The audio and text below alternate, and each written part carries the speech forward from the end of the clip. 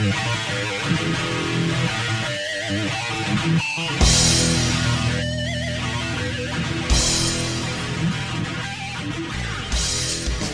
hockey fans, and welcome to the Vegas Hockey Podcast once again. This is Mark Warner along with Chris Lisa. We've got a very special show for everybody today. We're celebrating our 50th episode dating back to March of 2015. Chris, welcome to the show. Hey, Mark, it's great to be here, and this is a special show for a lot of reasons. Yes, it is. We have a little bit of news just right off the top. Due to format changes and time concerns, we're no longer affiliated with HockeyTalkRadio.us. We left with Coach Chigasola on fine terms, no problems. Just wasn't working out for us anymore. There's a lot of work going into the production end of things that I honestly just didn't have time to keep up with anymore.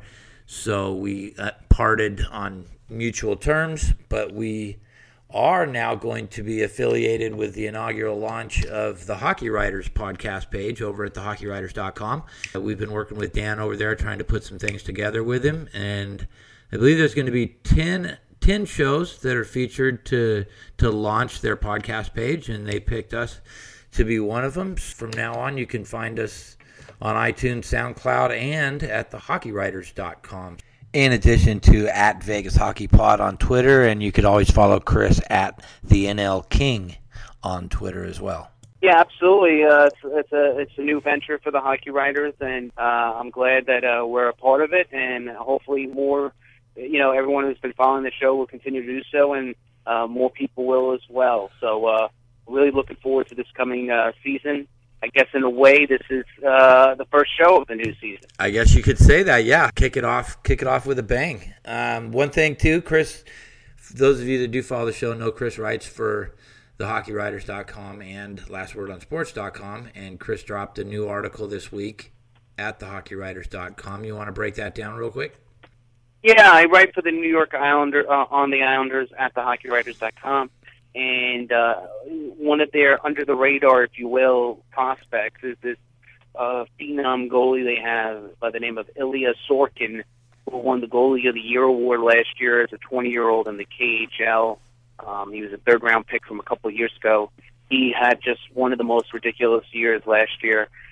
His statistics are something you wouldn't believe from a video game production. He had over 9.53 save percentage, barely above a 1. I think his goals against in the regular season was around 106 or so. 10 shutouts. Really incredible. He came over to Long Island a couple weeks ago, participated in the Islanders prospect camp, and shut out the team he was on, shut out the other team. So his future looks very, very bright. So check that story out. It's a name I believe you'll be hearing for a while starting next year. So check my new article about that out at thehockeywriters.com. Yeah, those numbers come in a league, too, that's not known for its defense. So a lot of that had to be on him. Really cool. Good stuff. We're going to go ahead and we got a very special guest today on the Vegas Hockey Podcast. Our very first guest on the show has come back to join us again on our 50th episode, and that would be Clint Malarchuk. Now, everybody knows Clint played good 10, 12 years in the league with the Nordiques, Capitals, Sabres. After he was done with the Sabres, though, a lot of people may not know that he came to Las Vegas and spent 6 years playing for the IHL's Las Vegas Thunder. He started out as a player, then player coach, then assistant coach, head coach for a little bit, went up, joined Bob Strum in the front office as assistant GM, and when the Thomas and Mack refused to renew the lease for the Thunder, one of the last games they retired his jersey number there. So Clint Malarchuk's the first hockey player in Las Vegas history to have his number retired. Little trivia question for everybody when they start talking about Vegas hockey players at the NHL level. Well, Clint was here along with a whole bunch of other NHL players. Curtis Joseph, Alexei Yashin, Radek Bonk all came through with a bunch of others. But Clint's coming back into the show. We're going to be talking Las Vegas hockey, the expansion, where the team goes from here, and all kinds of good stuff with Clint. And I got to throw in here that from day one. If you guys have been paying attention to, Clint has been the number one ambassador and supporter of Las Vegas receiving an NHL franchise. He's been banging the drum. If you go back and listen to our very first episode, you'll hear a whole lot of that. Definite ambassador for hockey in Las Vegas, and we hope you enjoy this interview. All right, hockey fans, thanks for tuning into the Vegas Hockey Podcast, as featured on thehockeywriters.com, iTunes, and SoundCloud. Mark Warner with Chris Lisa. We welcome back our very first guest on the Vegas Hockey Podcast back 16 months ago. He's back to talk some Las Vegas hockey, reflect a little bit on how far the bid has come, the recent general manager hire, and whatever else comes to mind. Clint Malarchuk comes back into the box. Clint, thanks for taking the time to talk to us today, man. We really appreciate you coming on. Well, I guess we have a little bit to talk about since that first episode. A lot has developed in the Las Vegas area with hockey. Yeah. How about it? We're all fired up. I wanted to get your take, just the latest news out of the Las Vegas camp. Mr. Foley has gone ahead and hired George McPhee of the Washington Capitals. What's your impressions on Mr. McPhee? I know you spent a lot of time around the Capitals organizations, and your time there didn't really overlap at all. But just general impressions on the hire. Well, I know, having been in hockey I'm 2 years removed from the NHL, and so I still have a lot of the friends and connections. My brother's NHL scout, and personally, from what I know about George McPhee and what I've heard through my time, and just recently when people sit around talking hockey people, it's a great hire. He's very, very well respected. I know there's some great candidates to choose from that you probably couldn't have gone wrong with any one of them, but there's something about George McPhee that everybody says is a good pick, and there's a lot of reasons that underlie that thought. Yeah, for sure. You go back and look at his record, I think it pretty much speaks for itself. Going back, I was looking him up. His first year as a rookie, he came up and played under Herb Brooks, so that's got to give you something to go forward with. And then his first year in Vancouver, he was assistant GM to Hall of Famer Pat Quinn. So you talk about foundation and what sets the tone for as you go forward. I don't think you could find a couple better mentors to go forward with than those two gentlemen. Well, I think you're going to get an education right off the bat. That's actually good fortune for anybody to have those two guys as your starting mentors, especially that early in his managerial career. Yeah, I think just by reputation, they were going to let you know what they expected of you. There wasn't going to be any gray areas there, and they were going to lead you down the path that you needed to go on. So just cutting your teeth under those two guys, I think, probably helped George McPhee a lot. And we were at the press conference there talking with him. He seemed to me, and this is just first impressions, but very, very humble, very quiet, but also there's a passion there with George McPhee that's just burning right under the surface, where he was chomping at the bit. Just let's go, let's do this. He's very quiet, very soft spoken, but you could just see in his eyes that this is something that he's going to come and tackle with everything that he has, and I'm excited about it. I think when a couple of the other expansion teams that started off wanted to maybe bring in some guys that didn't have the experience, wanted to grow with the franchise and build it that way. I was kind of saying all along that bringing in somebody who has the experience is going to be the long-term benefit of the franchise. Now, let's. I wanted to ask you something. It's a little bit off the cuff, but the day I was down at the Wynn there when they announced that we were actually approved for expansion, and I got back in the car and who's on the radio? Clint Malarchuk.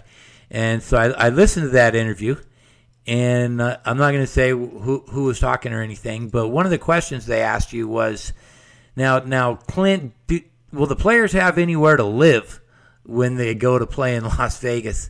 And I think that was a little bit tongue-in-cheek, but is that indicative of some of the questions that you're getting about Las Vegas as a franchise? Because it seemed to me with a question like that out there that we still have a lot of education to do before we're actually going to be accepted as a franchise.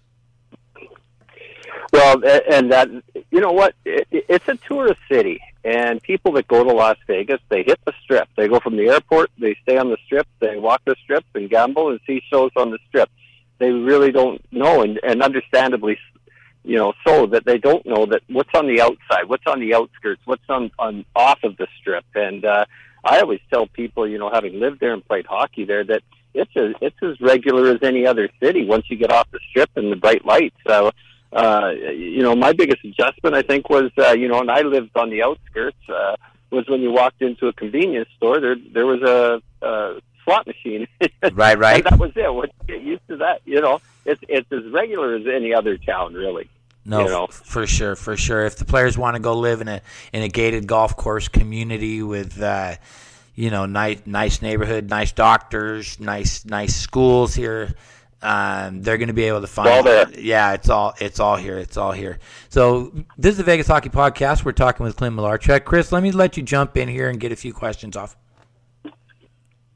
Sure, it's great speaking with you, Clint.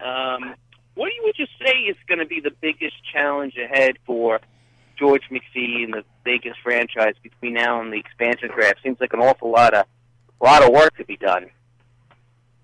Well, you know, his biggest challenge, and that's why I think George was a good hire, rather than going with somebody like you stated earlier that may be a little younger and grow with the franchise. You need a guy to hit the road, you know, hit that road running, and be with his connections. Because he's got to first off get a scouting staff, because the season is coming up, and they're going to be scouting heavily and hard. Not just the NHL players, but what they have in the American League and in Europe. So that's probably George's, you know, first spot, first order of business.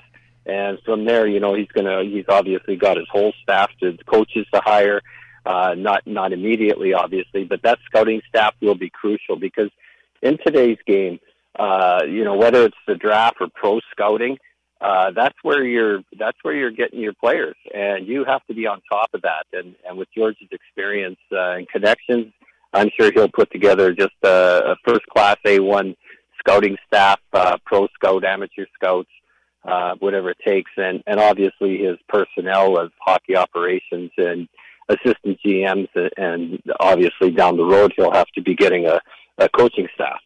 Clint, how with starting in a new franchise, an expansion franchise, do you look at hiring a new head coach the same as if it was an existing team, or that was, you know, how do you approach the head coach? Do you take certain other things into consideration, or it's the same process? That is a great question, because it in some senses it's like any team hiring a new coach. Is it a young team? Is it a veteran team? What do they have? Who's the coach that they need for that type of group of players? You know, George will have the luxury of knowing what his team is what he's building around and what he's looking for. So I'm sure he'll probably look at a coach along the lines of what his philosophy is on what he wants in a team and to win and to go forward and make the playoffs and obviously hopefully reach the Stanley Cup. But you know, it's a great question in the two senses of, first, is it the coach? Do you hire the best coach available? A lot of people just say, yes, hire the best coach available. Today's game's a little different. I think that a general manager nowadays in today's game, they look at the other approach, like you stated. Are you looking for a guy that's a communicator with younger guys? I mean, when they have the expansion draft, they're going to have the luxury of knowing what they're getting in their players, and I think as long as that's the hard part for an expansion team, you're going to have an idea of what you're going to get, but you're not 100% sure. Whereas all these established teams know what they've got, they know what they got in the farm system, they know what their draft selection is coming up and which players they might be getting, or have a good idea. And that's where these guys, it's a little bit of more work, because they have to do a broader scouting search, because they might get this guy, they might get that guy, and it's hard to tell which players are going to be protected and which which players are going to be exposed to the expansion draft. They'll have a vague idea. Long for sure. I got two more for you, Clint. Yeah. Now, for you during your career, you were in an era where scoring was much higher than today. You faced in your time a lot of terrific goal scorers. Who would you say of the players you faced who had the best shot? Well, I think you've always got Gretzky and Lemieux in that type of conversation, but the question you're asking is the best shot. And again, that's a great question because, like I said, usually it's who was the hardest to play against. And that best shot was a guy named Mike Bossy. You may have heard of him. There you go. I'm in Long Island, New York. So. Yeah, I knew that. And the thing was, he needed no wind up. There was no telling where that puck. Just a quick release, and it was hard. And so obviously there was guys like.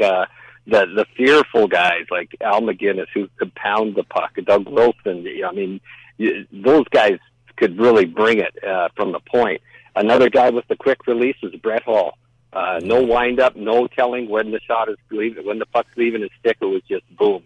And then you could broaden that to obviously not just best shot, but hardest to stop and most dynamic player and best vision. Gretzky, Lemieux, these guys. Sure. Yeah, no, it would have been something if Bossy didn't get a cranky back. I mean, he had a terrific career as it was, but how many more goals he would have scored would have been something. And my last question for you is... Another guy that you'd know is that had a heck of a wrist shot, but unfortunately he was a defenseman. Well, fortunately for the goalies, because Dennis Potvin. That guy could wrist a puck from the point, and it had a lot of velocity. He could wrist a wrist shot as hard as some guys' slap shots. Oh, wow. So there's your Islanders. Yeah, a little Islanders rundown. From when you played Clint to today, break down for me the evolution of kind of the goalie play, of where the goalies are today from when you played in the 80s into the 90s. And I want to get your thoughts, too, about the equipment the goalies wear today in terms of the pads, the blockers, the gloves. How do you feel about it? I mean, there's been a lot of talk about it. How do you feel about it? Is it too big? Is it okay? Your point of view on those two things.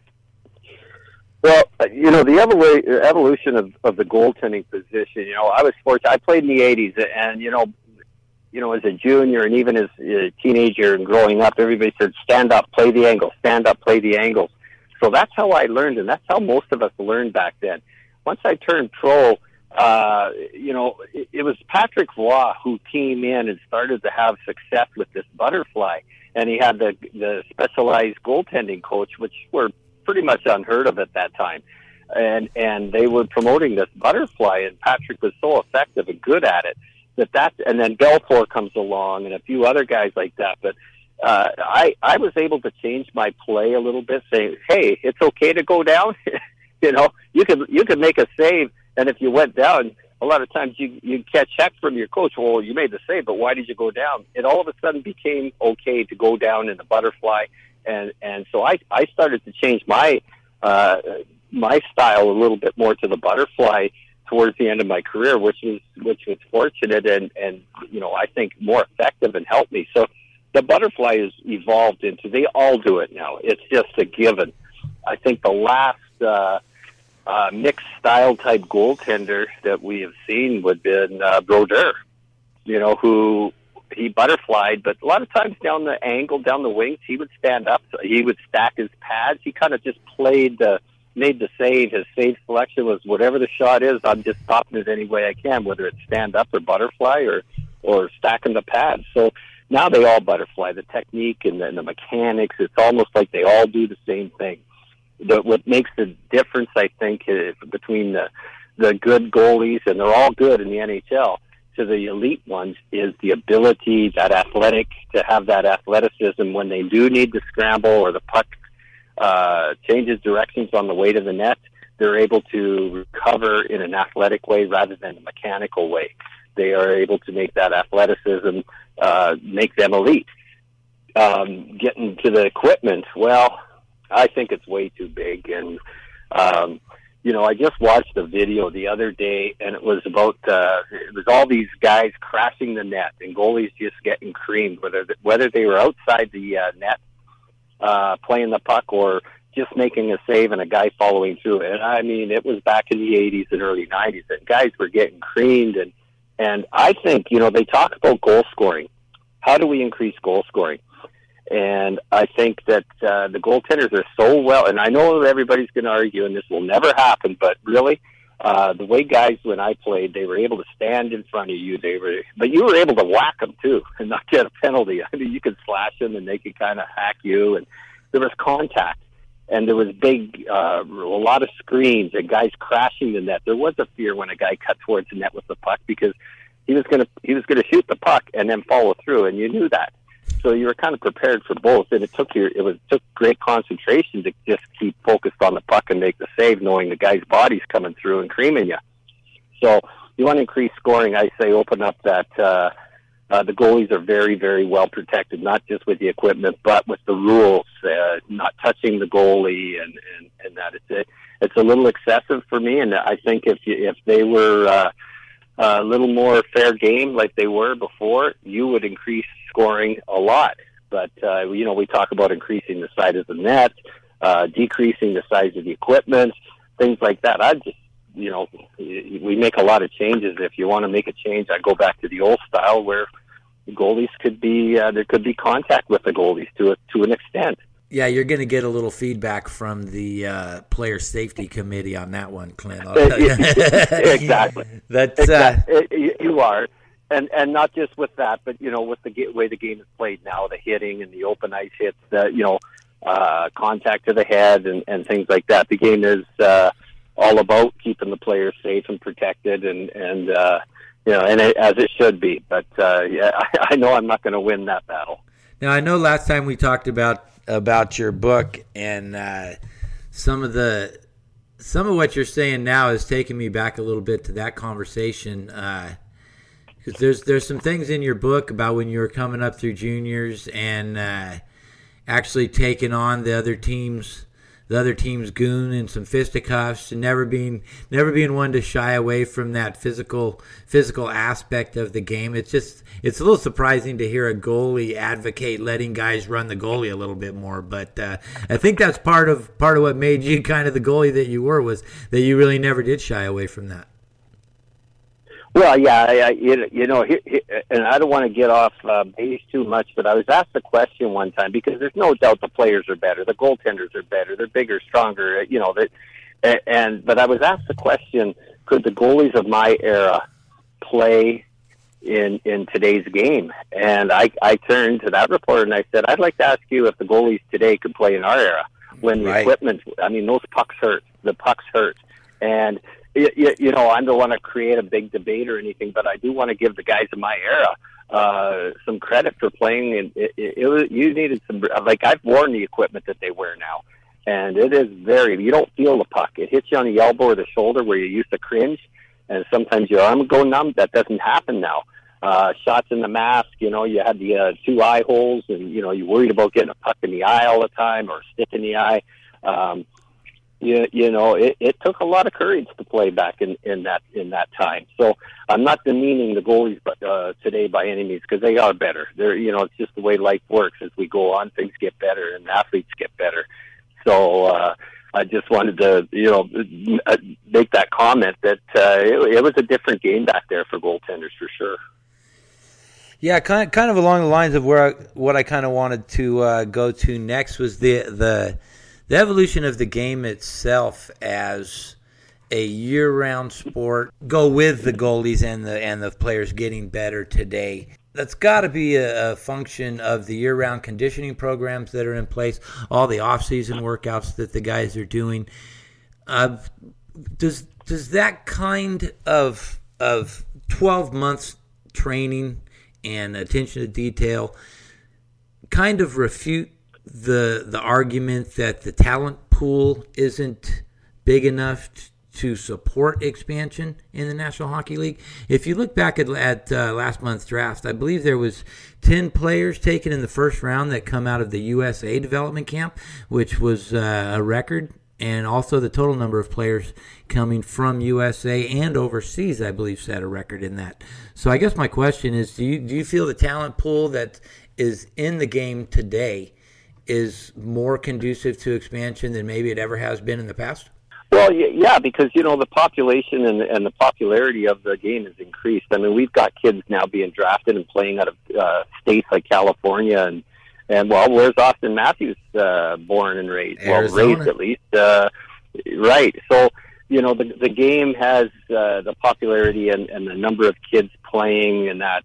So that the exposure of our game to different areas over the years has exposed these kids to come up with, hockey that they never would have played before. They'd be these Southern American states would be playing baseball and football. Now they're playing hockey, and they're good athletes, and they decide to follow through on the hockey career. So, we're getting there's a bigger pool to draw, and of course Europe is just become hockey mad too. I mean, I think the KHL just expanded into London, and so you're getting more exposure over there as well. So it's incredible, the game, and it's great that the game is growing that much, and that we're getting that much exposure, not just North America, but worldwide. And so that increases the pool of talent, I think. And, the population just keeps getting bigger, too. So there's got to be enough players out there for 35 teams, I would think. I would think if it was handled correct, you're absolutely pursued. I do want to, since we were talking about Austin Matthews, I got to give a shout out to Jason Zucker with Minnesota. He's a Las Vegas kid, and he's been up there with Minnesota now for I think three years now. He's been playing. We're all hoping here that he gets left on the table for maybe we have to sweeten the pot with a draft pick going the other way to Minnesota. But I think that'd be someone the guys here in Vegas want to keep their eye on in that draft if he becomes available, because he's going to be an instant hometown hero. For sure, and that would help grow the game in Vegas as well. I think that would be that'd be art, but it would be great for the city. Really, with the ticket sales now that have just past 15,000, which means we have enough season tickets sold here to fill up the MTS Center, and also where the Islanders play now down in Brooklyn. The buzz for the game here is off the charts. Do you think we know we've got the honeymoon period here for the year, couple 2-3 years. When we get towards the expansion draft and the philosophy behind that, we know we've got the first couple seasons of the excitement and the new car smell, if you will.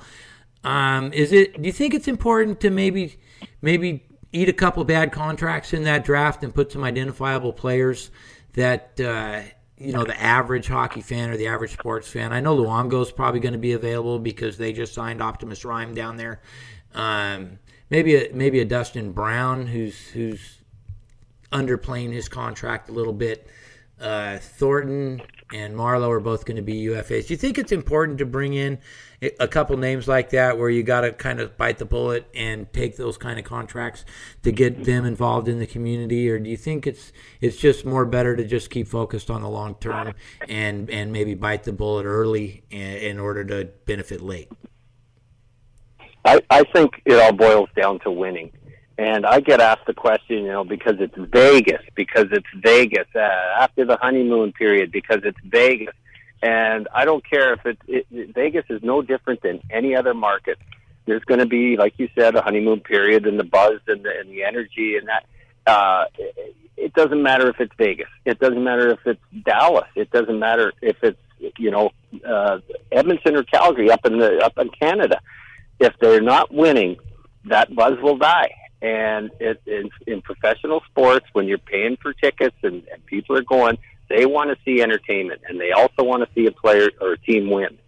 So it boils down to that more than a superstar. Yes, those big names are bonuses; they're just gravy. But to get those type of players, they'll come. It'll happen through drafts, through maybe some trades, and even expansion. They will get a couple, probably good, well-known players that are playing right now in the NHL. So, that's kind of it could go two ways. To me, it's all about winning, and it doesn't matter if it's Vegas. You know what I mean? Oh, for sure. Well, in Vegas, but it's no different. It's no different in any other city. They got to win, or at least be competitive. Let's say, and I think with the expansion, the way they've got it set up, they have a good chance to be competitive. In the first year or two. Yeah, for sure, 100%. Well, we're talking with Clint Malarchuk on the Vegas Hockey Podcast, featured on thehockeywriters.com. Chris, do you have anything else for Clint before we let him go? No, it's a pleasure to speak with Clint. And like I said, I followed his career. I started watching hockey and it was right about the time when Clint started playing. So it's a big thrill to speak with him. And I guess my last question would be, Clint, do you think within the next 3 or 4 years the NHL will be coming back to Quebec? I do. I think we talked about that the first time I was on this show.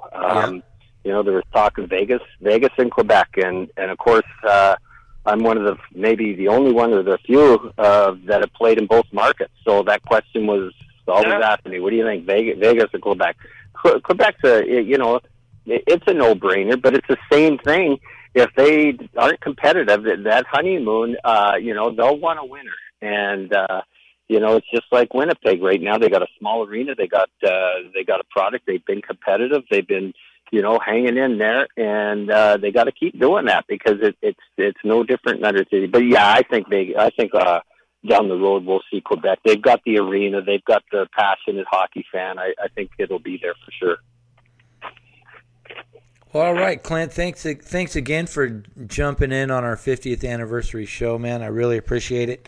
You guys had a good time listening to Clint. He's got a book out. It's called The Matter of Inches, How I Survived the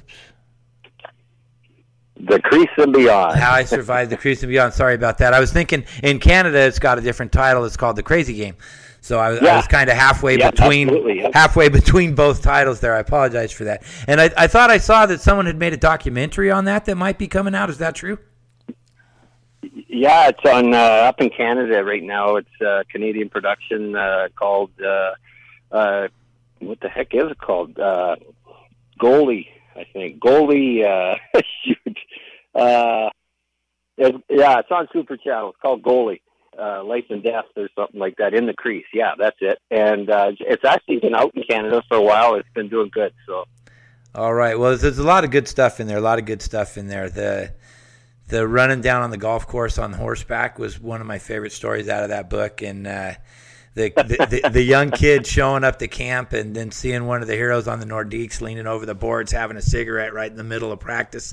That was just a little indicative of the behind-the-scenes stuff you guys will get. So go ahead and go to Amazon.com, pick up a copy of the book. It's a fantastic read. So, Clint, once again, thank you, sir. And we can't stress enough, Mr. Foley, if you get a chance to listen to the show, this is one of your guys right here, man. He is all about Las Vegas hockey, and he has been since the moment he got here. We appreciate it, sir. Thank you, guys. It was a lot of fun. Always is. We'll talk to you down the road, and take care up there. All right. We'll see you guys. All right, and we're back. That was Clint Malarchuk joining the show, longtime NHL goalie with the Nordiques, Capitals, Sabres, and your Las Vegas Thunder. So I hope everybody enjoyed that. So before we move on, I want to clean up a little bit of the attributions we were getting to there at the end. Clint's book's called A Matter of Inches, How I Survived in the Crease and Beyond. In Canada, the book's called The Crazy Game. And his documentary is called Goalie, Life and Death in the Crease, and it is on superchannel.ca. If you want to check that out, it's really good stuff. You can follow Clint Malarchuk on Twitter at @CMalarchuk, MALARCHUK. So make sure you go to Amazon.com, pick up a copy of the book, check out the documentary. It's all good stuff, Here on Blog Talk Radio, iTunes, SoundCloud, and most recently we're featured on the HockeyWriters.com podcast page. Chris, let's stick with the Las Vegas theme for a little bit. Clint was on board 100% with George McPhee. I think it's a great hire. What say you, sir? Yeah, no, I think in reading about all the different candidates, that I can find. I think it's probably one of the smartest and the most solid choice. Having spent 17 years with the Capitals, he did so much with that team. I mean, I know they didn't win the Stanley Cup. They got to the Cup final and got swept by Detroit that one year. But, this is a guy who, and he's been very, obviously, it's only recently he left the Capitals. And ironically, the last little over a year or so, he's been with the Islanders as a special assistant to General Manager Gart Snow. So he's been very involved with the game the last number of years. He knows all the players inside and out, the draft process and such. And like I said, I think you want an experienced hand in this situation, all things being equal. So when I originally heard about him being available or him being his hat in the ring, I said, that would be a really good hire. So I think Las Vegas did very well for itself by bringing in George McPhee. The other thing I got on from being at the press conference there with Mr. Foley and Mr. McPhee was they both share the same goal for the franchise, and that's to be competitive, build a winner from day one, ground up, create the culture of hockey, not only within the organization but within the community as well. I asked at the press conference that it's really hard for even teams in traditional markets to build a winning hockey culture. I don't need to name any teams that are upset anybody, but they're obviously out there, the traditional markets that haven't been in the playoffs in years and years. So my question was, has he given any thought to how to do that in the non-traditional market of Las Vegas? And he said it's a process. He said you get the right people, you get the right players, you let the roots grow deep, and you're going to get rewarded for it. And I think that's a pretty solid philosophy to have. Let the roots grow deep, baby. That's what's coming to Las Vegas. So I was happy with the hire, and then being there and talking with him a little bit after the press conference as well. I was very happy. You could just see that passion burning inside. That's just right below the surface and ready to blow at any second. So I thought it was a great hire. Now we'll see what he does with his coaching staff. Clint Malarchuk, hint, be a great guy to have around. Really enjoyed talking with him today. What else is going on out there, Chris? Well, it was a big trade today. The Rangers and the Senators, an interesting one. The Rangers sent Derek Brassard, who was probably by far one of their most consistent players, and coming off a career year, to the Ottawa Senators for Mika Zibanejad, who also is coming off a strong year. Brassard had a little bit of a better year. He scored 27 goals at 58 points. He's a natural center. Zibanejad can play center. He can play wing. He's 4 to 5 years younger than Brassard. Some people might say he has more upside, although Brassard got better every year he was with the Rangers. He's coming off a year where he had 20 goals and 51 points, so he had a really good year himself.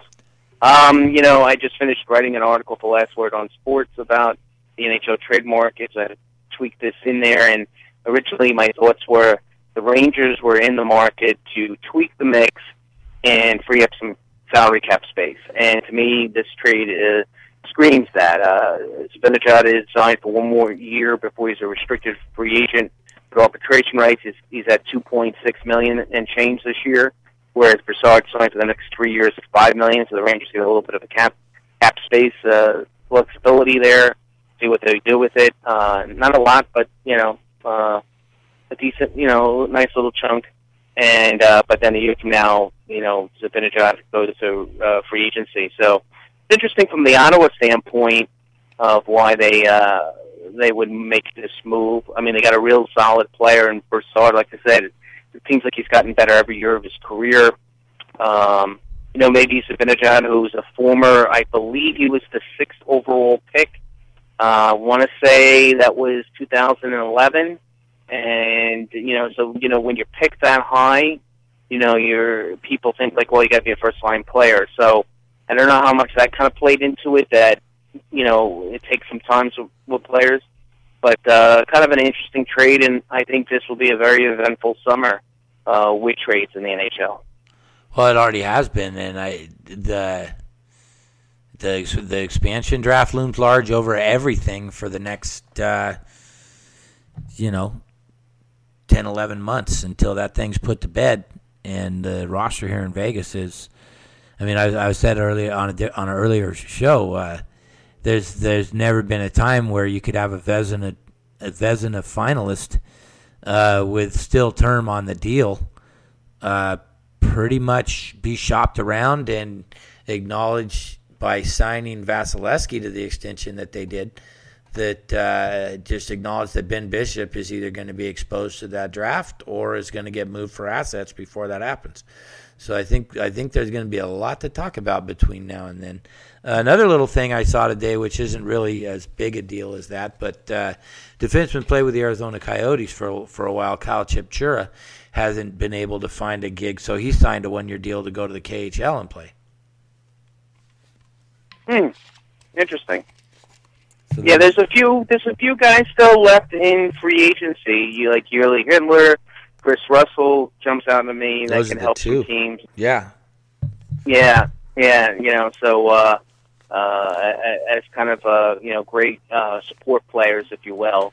And I'm sure starting this week over the next couple starts all the arbitration cases of those some people have signed. You saw JT Miller, the Rangers, sign over the weekend. You saw Alex Killorn of the Tampa Bay Lightning sign a 7-year deal. So, there's certain players to keep an eye out for how that arbitration process goes, and that could also lead to trades as well, depending upon the outcome of those rulings from the arbitrator.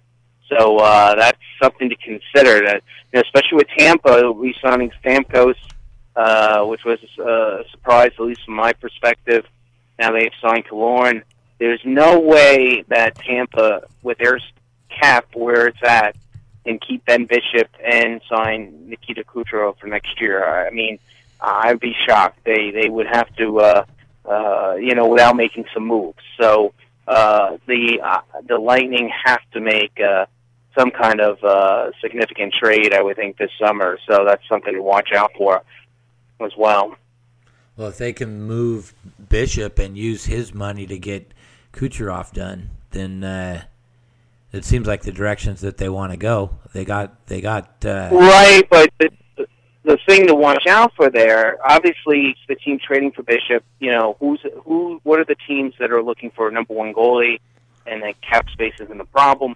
Obviously, the Dallas Stars has been a big rumor for Ben Bishop, but the Lightning would have to take back one of their veteran goalies, and probably most likely Anthony Niemi, which you would say, hey, that's not a bad thing to have a young kid like Vasilevsky, as well as, and then bring in a veteran to tutor him along and help him along. Agreed. But Niemi has a $4.5 million cap hit, which the Lightning, that would be way too much for them. So then Dallas would have to probably pay part of his contract. He has 2 years left. And then what assets can you get? And again, Tampa Bay's up against the cap, so they're going to want assets they can get that have, very small salaries, very small cap numbers. Draft picks. So, draft picks, prospects. But then Dallas, a team like Dallas might say, well, wait a minute, we don't want to give up that high of a draft pick. We don't want to give up these certain prices. So on paper, you would say, trade him, alleviate the cap, get some assets. But especially with a goalie, it can be a lot more complicated from that standpoint. So if I was a betting man, I would say Ben Bishop will get traded this summer, but there are a number of hurdles involved with him getting traded. And quite honestly, the only two teams I could really come up with that seem like a natural fit would be the Flyers, although their cap's a little bit tighter than the Stars, and the Dallas Stars for Ben Bishop. Interesting. Well, I mean, you could say... I think the Flyers have a little more than $6 million in cap space, and Ben Bishop's number next year is $5.9 million. Maybe they could send a Michael Norworth back to Tampa Bay, who signed for next year at $1.75, which would be a great pickup for Tampa. But then, they would have to get some additional future assets as well. What would that be? And again, it would be, the Flyers would still have to make another move to free up a little cap space if they were to take on a Ben Bishop, given their cap. So, like I said, it's not easy making trades in today's NHL. There's a lot of pieces because of the cap, associated with it. Well, as you said, this is going to turn out to be our first episode of the 2016-17 season. So as we get a little closer to August, we're going to start putting up our we got to go back and look at all the roster moves and retooled rosters around the NHL and start looking at our division picks and division preview shows coming up here. It's all right around the corner. So a lot of good stuff happening. We're excited to be a part of the HockeyWriters.com's podcast, family of podcasts, if you will. So it looks like we're going to have a really good season here, Chris. Absolutely, and I'm looking forward to bringing back some of the great guests that we had this past year, as well as finding some new ones as well. For sure. Well, until then, Chris, I'm going to run, and for Chris, I'm Mark. We're gone.